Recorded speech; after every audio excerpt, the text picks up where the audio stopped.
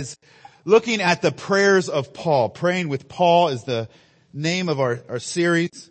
Last week we started in 2 Thessalonians.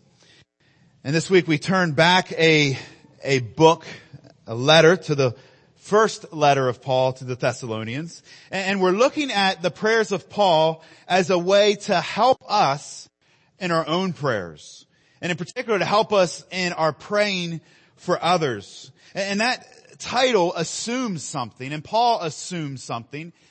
And that assumption is that we should be praying for others. You know, sometimes we might think that prayer is just a me and God conversation. And like kids on the playground, when someone tries to interrupt the conversation they're having with their best friend, they just want that person to leave. This is an A and B conversation, and you can just see your way on out of it. And sometimes we have that idea, oh man, Harvey's bringing me a stack of Bibles. This one will work.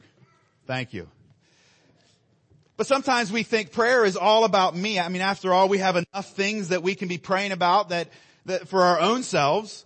Or perhaps we buy into the idea or the kind of the worldly idea of just prayer's kind of a meditation. And it's all about self-improvement.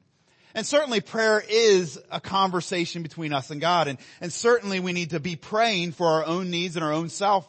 When I start my prayer times, that's where I begin. I begin with meditating on a verse about the gospel, just remembering who I am in Christ. And then I pray for a list of sins that I want to see rid of my life.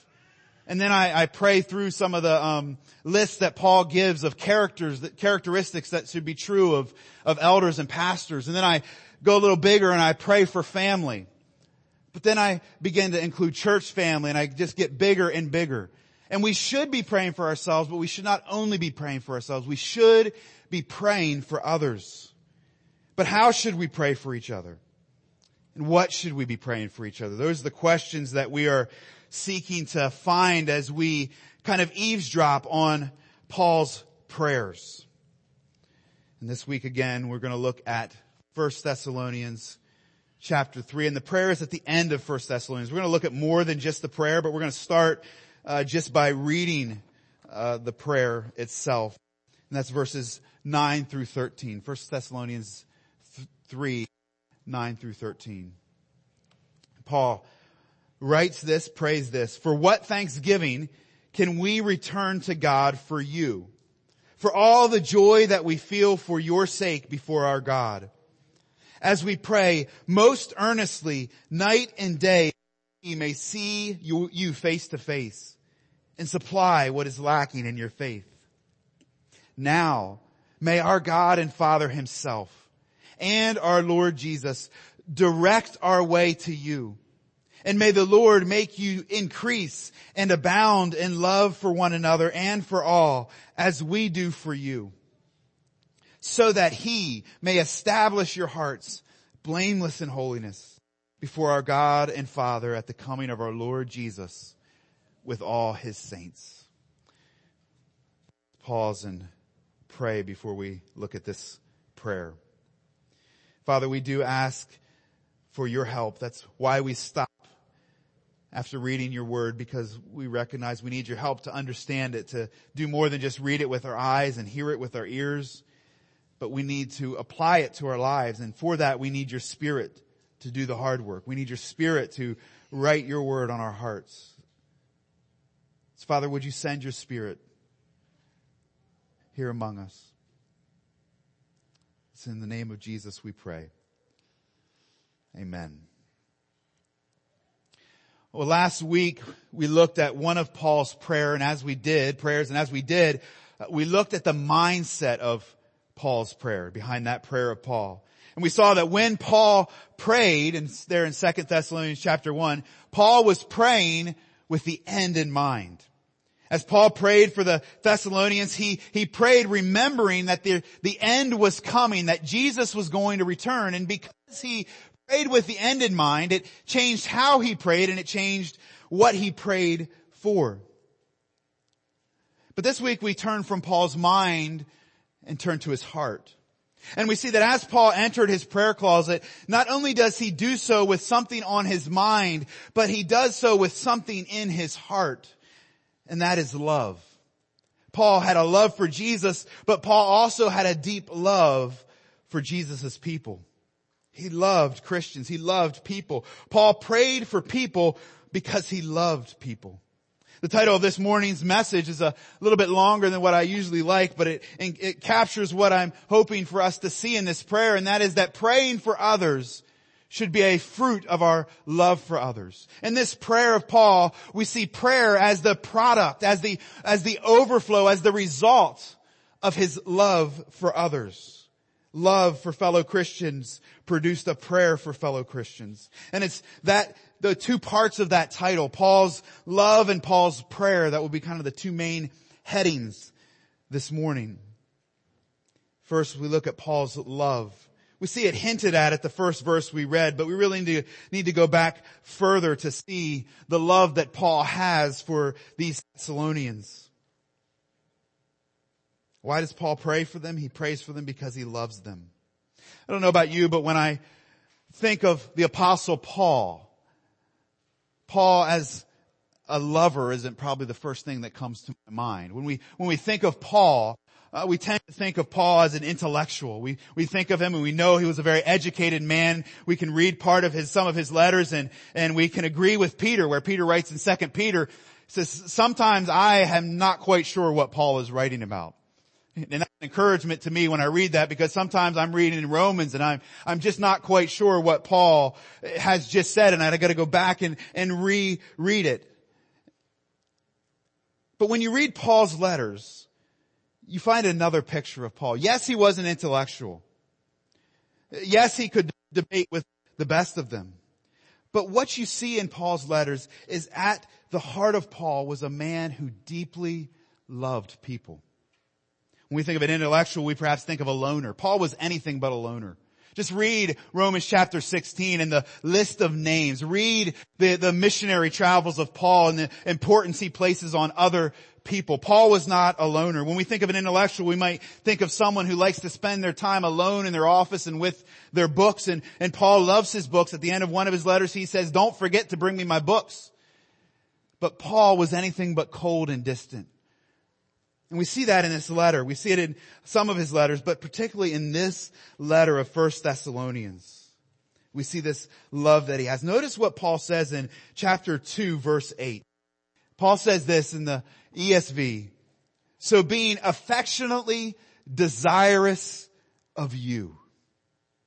Being affectionately desirous of you. Now, yesterday we were at the ball field all day. We had opening day at the ball field. And where I was standing was behind the dugout. And when they went to do the national anthem, I kind of had to stop and look around because the national anthem was really well done. And I said, if I close my eyes, I feel like I'm at Camden Yards. I mean, it was excellent. And then from out of the dugout comes the one who sang the national anthem. And he looked like he belonged in Bridgeville, Delaware. He had this big old nice beard, and he was, I don't want to use it. He was a redneck. He was a hillbilly. He was a good old boy. And when we read this, we kind of think, wait a second, is this, and I thought, wait a second, was that really the guy who sang? When I read this, I think, wait a second, is this really Paul? Did I accidentally open up to Song of Solomon? Because that's what this sounds like. The NIV simply says, because we loved you, but that language is not strong enough. The language that Paul is using is that he is really affectionately desirous of the Thessalonians.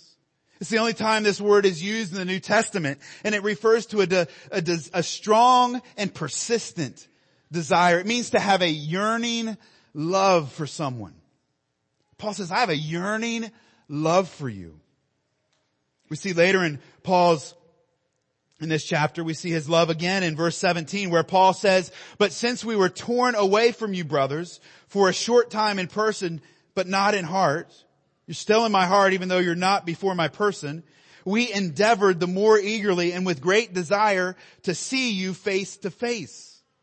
Again, do you hear the overwhelming love that Paul has for the Thessalonians? Now in verse 8, I kind of criticized the NIV's translation, but let me commend it in verse 17, because in verse 17, the way the NIV says, when we were orphaned from you. And that's the actual word that Paul uses in the Greek. It's the word for an orphan. It's the word that means to be abandoned by your parents. It's a word that describes a separation between a child and his or her parents. And Paul says, I feel like an orphan because I'm not with you. Again, what strong language. Earlier in this letter, jumping back just a verse from where we were in verse 8 and verse 7, Paul says, but we were gentle among you like a nursing mother taking care of her own children.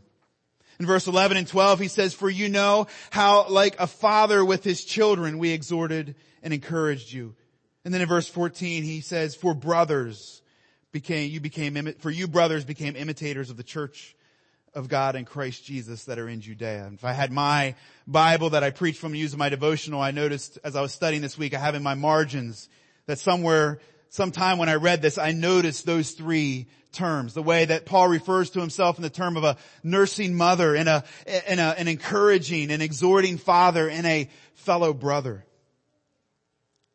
Paul is using family language. And that's because, of course, they are family to him. Not biological, but a family that has a bond that is even stronger and greater than biology. And that's a spiritual family. I say it often, but I think we often need the reminder of this, that if you want to call God Father, then you have to be able to call your brothers and sisters, your fellow Christians, brothers and sisters. You cannot call God Father and then disown fellow Christians. You must call them brother or sister. You cannot have one without the other. The Bible says that we have been adopted to the family of God. And that not only describes our relationship with God, but it describes our relationship with fellow Christians. We are part of the same family, which means that there is a bond that exists between us. And I said it's a stronger bond because while you can choose whether or not you're going to love your biological siblings, the Bible tells us that you do not have that choice. You do not have that choice of love when it comes to your spiritual brothers and sisters. John 15 verse 12, Jesus says, but this is my commandment that you love one another as I have loved you.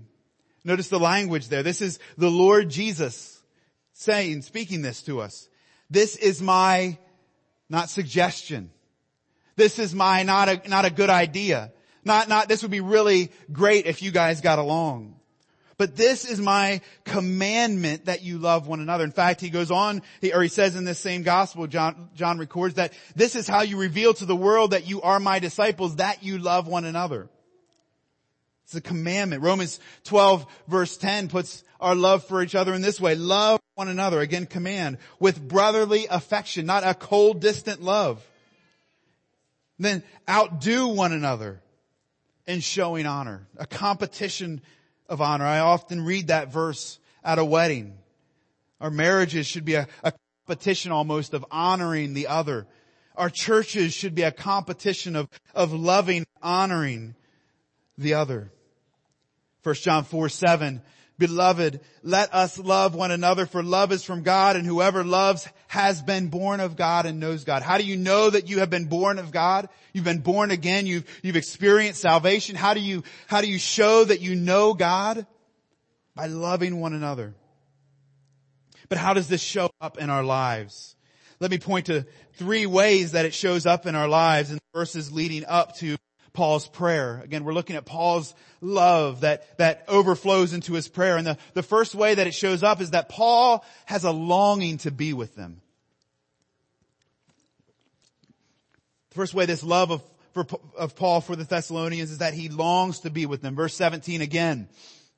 Since we were torn away, since we were orphaned from you, brothers, for a short time in person and not in heart, we endeavored the more eagerly and with great desire to see you face to face.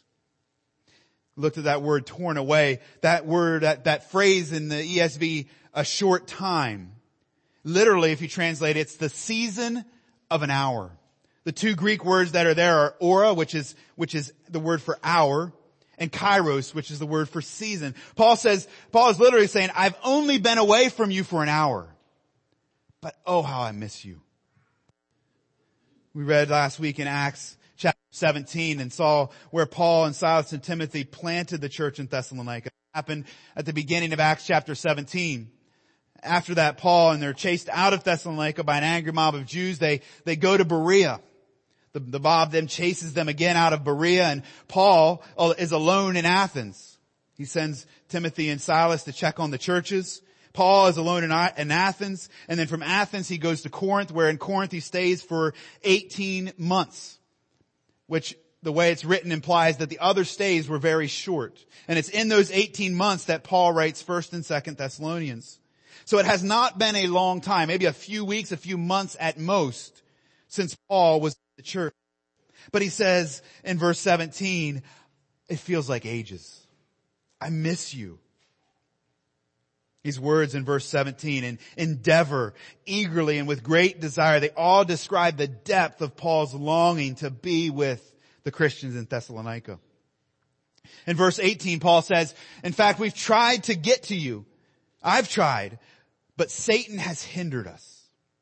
Now, when we read the travel log in Acts, we don't see any evidence of how Satan hindered Paul from getting to the Thessalonians. We don't know how that took place. But Paul says that somehow he has been hindered. He's not been able to get to them, and he attributes that to Satan. And this word hindered, it means to prevent the progress or accomplishment of, and it was used as a military term.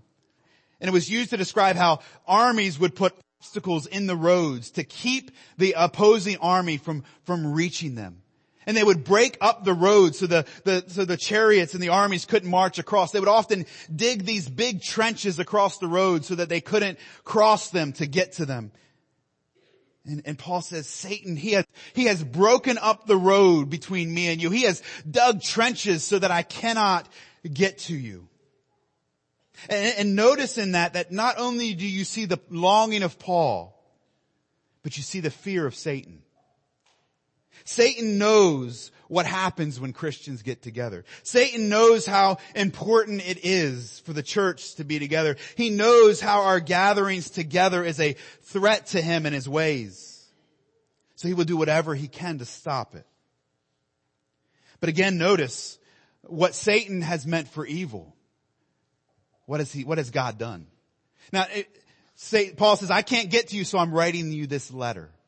This letter of 1 Thessalonians. And the blocking of Satan for keeping Paul from the Thessalonians has led to these two letters being written, these two letters being put into the Bible, and these two letters being used to encourage the saints for thousands of years. What Satan meant for evil, God has turned for incredible good. Imagine the number of people, I imagine, who have sat under sermons from these letters and have come to salvation, and the kingdom of God has grown and not been weakened. Satan used a pandemic to keep us apart for several months last year. And we can be dismayed about that, and we should be in many ways, because we know how important our gatherings are for us. But don't miss what God can do even when Satan appears to have won. We now have a live stream. We have reached people during this pandemic that we would not have been able to reach otherwise. But we also need to admit that Satan has in fact used this pandemic for his purposes as well. We all know people who have walked away from church and have walked away from faith through this, have lost interest in being at church. It was kind of nice staying at home, and they've not come back. But Paul says, because I love you, I desire and I long to be with you.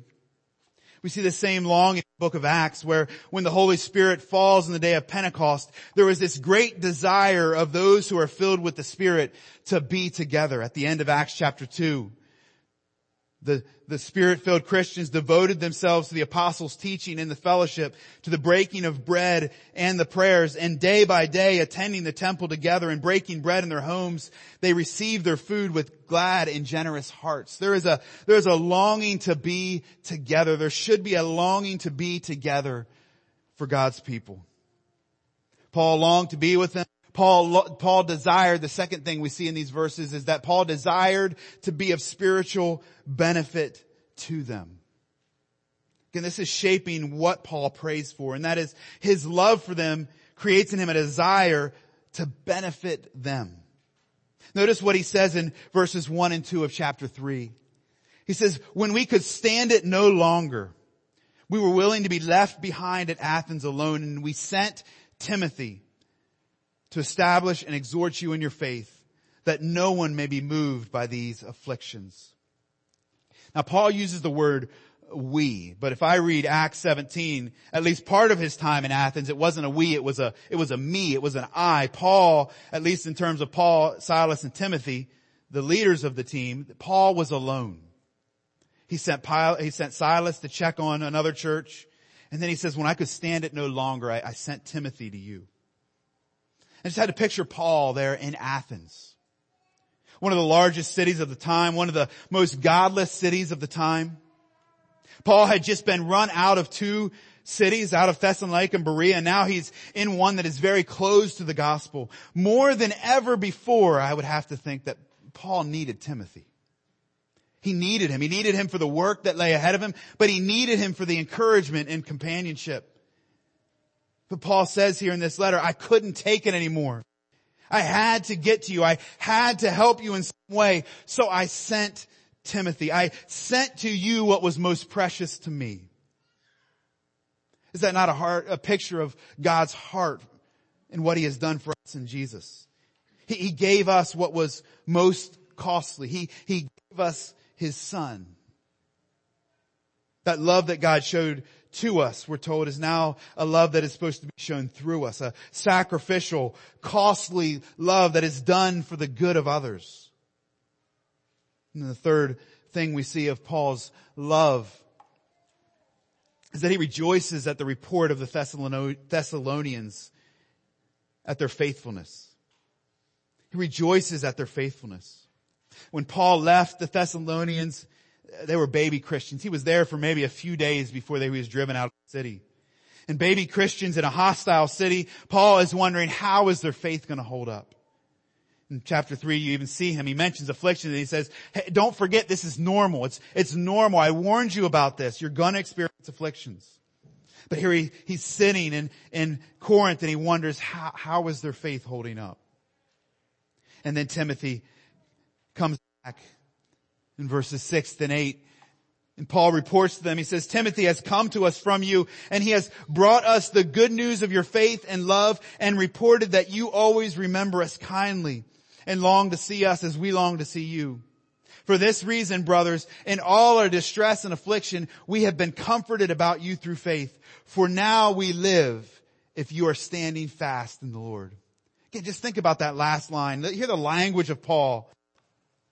It almost sounds like a love letter from one lover to another. He says, now I can live knowing that you are okay.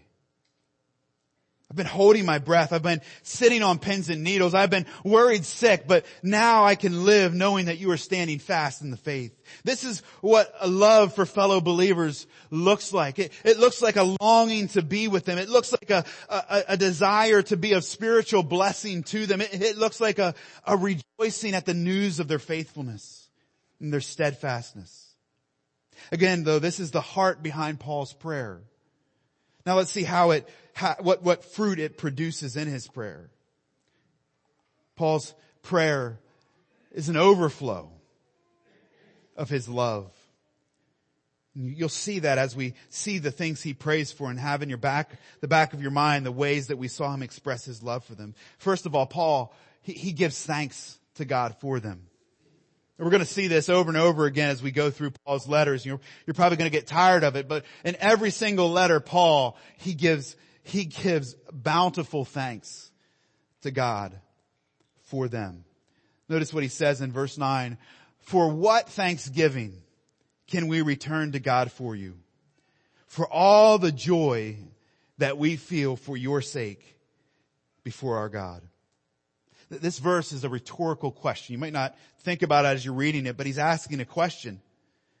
What thanksgiving, what possible thanksgiving could I give to God for the amount of joy that I have for you? How in the world could I ever thank God enough? And the answer is he can't. He can't thank God enough for them. The Thessalonians bring him this much joy. And this much joy in his prayers. Do you ever find yourself overflowing with joy for fellow Christians in your prayers? I would guess for most of us that's rare if it has ever happened. The other day I experienced just a taste of this. Series has been a reminder to me to spend more time praying for fellow Christians. And one of the ways I'm doing it for you, and one of the ways I'm doing that is by going for a morning walk. And there's side benefits. I need to lose weight, so a morning walk helps with that. But I have found that walking and praying is a great way to pray. For one thing, if you're outside, you might think I'm crazy if you drive by, but I'm outside and I can talk out loud. And if you want to help your prayers, one of the best things you can do is pray out loud. It'll keep you focused and you'll find yourself praying longer. But I have found that walking, even if I'm here, walking around the sanctuary and praying out loud has been a help. And going on a walk in the morning extends my prayers, because if I walk a mile one way, there's only one way to get back, and that's to walk a mile the other. And so there's plenty of time to pray. And the way I do it is I have an app I've mentioned before on my phone called PrayerMate. And PrayerMate just allows you to create different lists of prayers. And one of the lists of prayers that I have is a list of your names. And PrayerMate randomly gives me 10 to 15 names to pray for that day. And the day I was praying and I was thinking and praying for one of you, and I just began to think about the way that God had used you over the past 30 years. In little ways, but over that span of time, little ways that have amounted to a big impact on my life. And I began to rejoice, and I began to thank God for that, and it spilled over into the next name, and the next name, and the next name. And again, this is rare that we experience this joy, but Paul says we should work for this kind of joy, to feel the joy that comes when we remember God has used fellow Christians in our lives. In his book on the prayers of Paul, D.A. Carson writes this: how much would our churches be transformed if each of us made it a practice to thank God for others, and then to tell those others what it is about them that we thank God for. That's what Paul's doing. He's telling them, I have thanked God for you, and this is why. And my challenge to us is let's find out an answer to that question. D.A. Carson asks the question, let's find out the answer. How would our church be transformed if we did this? How would our church be transformed if you thanked God for someone in your prayers and then told them that you thanked them? Thanked God for them for a specific thing. I am thanking God for this. And write them a note. But I want to encourage you, don't just write them a note, but actually pray the prayer. Because you're not actually thanking them, you are thanking God for them. Thank God in your prayers for them. Go through the list of names of people in our church, and as you come to a name, just think about that person. Think about the ways that God has used them, and give thanks to God for them, and then write a note and write a letter, send an email, send a text, and tell them, I have been thanking God for this. Imagine how our church just would overflow in love for one another and thanksgiving for one another, both as the recipients and the one giving thanks. So I want to challenge you, find an answer to that question. How would our church be transformed by this? Paul gives thanks to God for them. Then Paul prays that he might be able to strengthen them. Remember, he wanted to be a spiritual benefit to them, so now he prays that he might be a spiritual benefit to them. Verse 10, he says, we pray most earnestly night and day that we may see you face to face and supply what is lacking in your faith. Before we look at the request, notice the effort that Paul puts in his prayers. He says, I pray most earnestly. Earnestly means beyond all measure. It's the greatest word for comparison that Paul could have used. In other words, one commentator said that his prayers were intense beyond measure. He prays most earnestly, and he prays night and day. Most likely this does not mean that Paul is praying 24/7, but it means that Paul has set times of prayer. He prays in the morning and he prays at night. And at each of those set times of prayer, he is praying earnestly for the Thessalonians. Paul was a man of prayer, but that does not mean that prayer was something that came easy or natural for him. It took work. It took effort. It took discipline. Sometimes we think that prayer should just be something that comes easily, and when it's not, we think, well, something must be wrong. And we get discouraged or we stop praying. But true prayer takes work. True prayer takes diligence. True prayer takes discipline. Set times of prayer, Paul says. In Colossians, Paul describes by the name of Epaphras, who was a true prayer warrior for fellow Christians, and he describes Epaphras in these ways.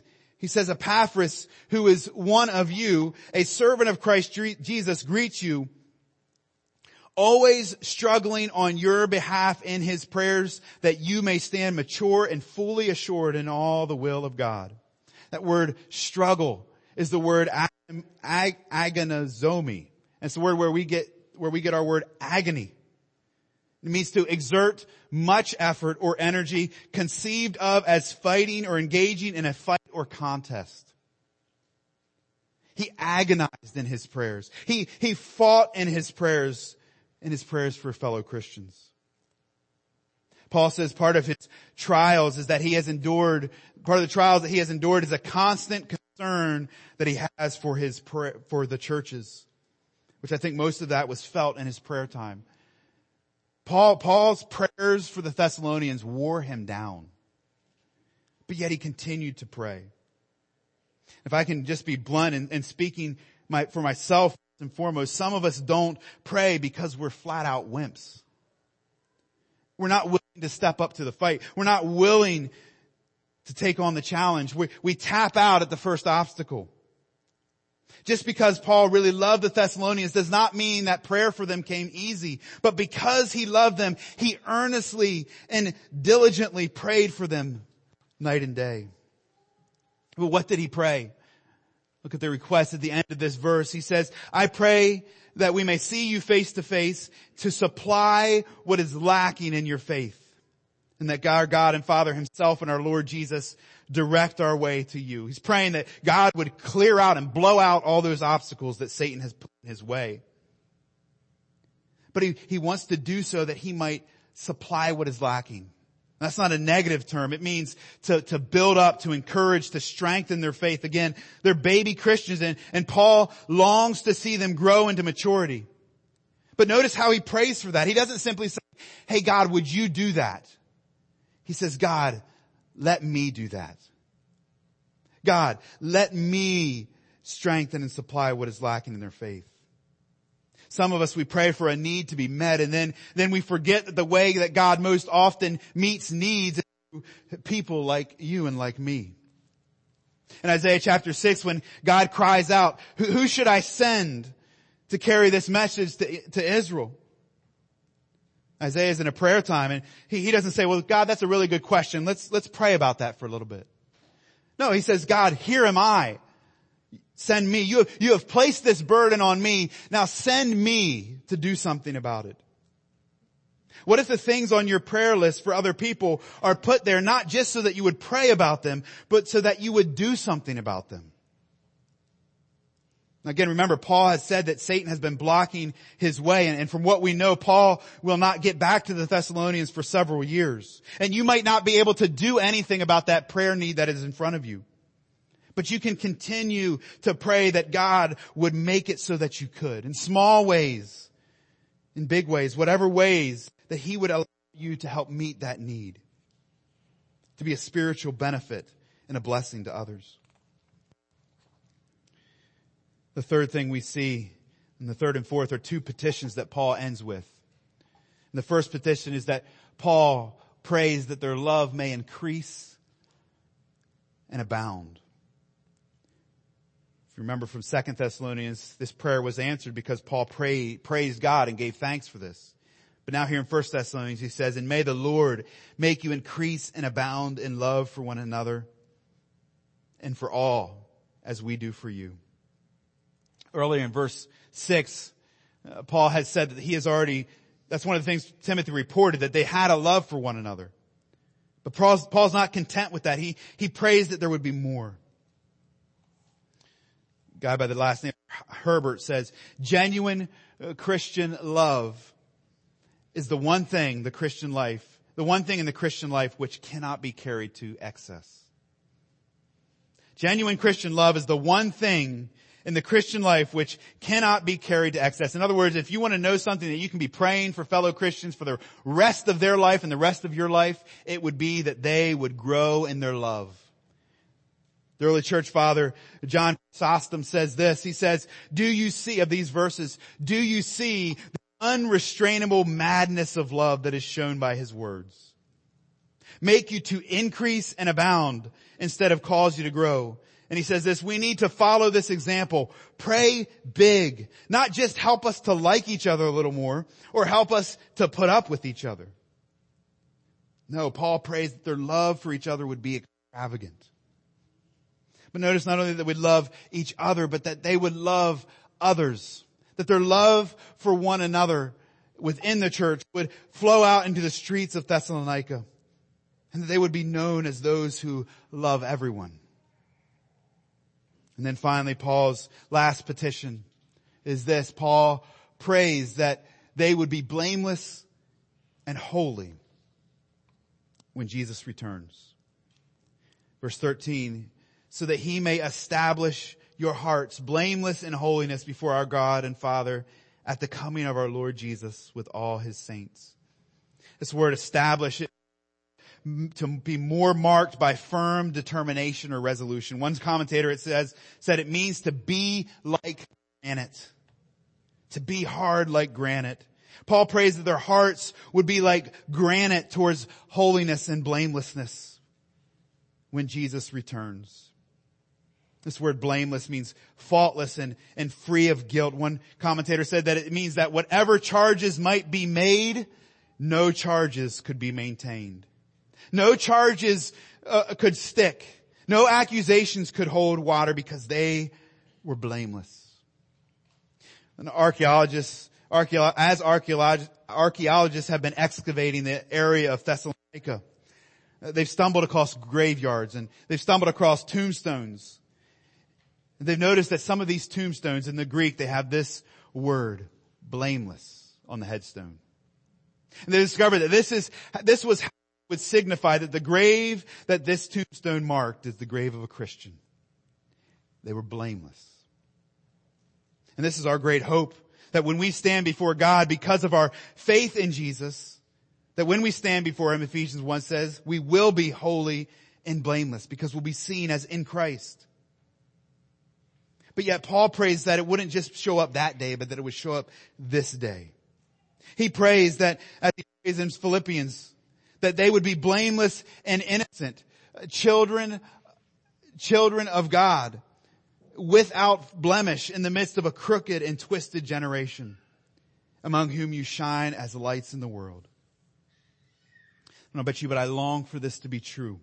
To be true of me, to be true of you, to be true of this church, that we would shine like lights of holiness in the midst of a crooked and twisted generation. Because we are known as those who live holy lives. In his book, Devoted to God's Church, Sinclair Ferguson tells the story of an elderly saint in the church that grew up in his church in Northern Ireland. And I'll close with this story. But Ferguson writes that this man was a banker by profession and a lifelong bachelor. In fact, Sinclair says that he was known for his typical Celtic humor. And they'd always ask about him being a bachelor. They'd say, why didn't you ever get married? He said, well, the desirable was never possible. And the possible, well, it was never desirable. But this banker, he also taught Sunday school. He taught Sunday school for a group of high school boys. And in fact, he saw this as so important to his life that he declined any further job advancements that would keep him from being able to teach that class. Many of his boys distinguished themselves in various professions. An unusual number of them became ministers. And this man, he followed their ministries with interest and with ongoing encouragement. He'd write them letters and let them know he was encouraging, let them know he was following them. But more than anything, he prayed for them. Sinclair writes this. He says, when this man died, the police had to be called in to break into his house. And they found him on his knees with the prayer list of his boys open beside him. An elderly bachelor who gives up job promotions so that he can teach a group of high school boys about the gospel. But not only does he teach them, but he prays for them. Not just while they're in his class, but he prays for them for the rest of his life. And he dies doing so. This type of story could be told over and over and over again. Unknown brothers and sisters who love their fellow brothers and sisters, and that love drives them to pray for them. This is the fuel that God has used to drive the church throughout the past 2,000 years. And my prayer is that it would be the fuel that he uses to drive this church as well. A love for others that produces within us passionate and deliberate and consistent prayer for others. Let's pray. Father, we thank you for your word that teaches us, that exhorts us, that corrects us, that admonishes us, that disciplines us. And Father, we all probably can confess that we need that this morning, all of those things in the area of our love for others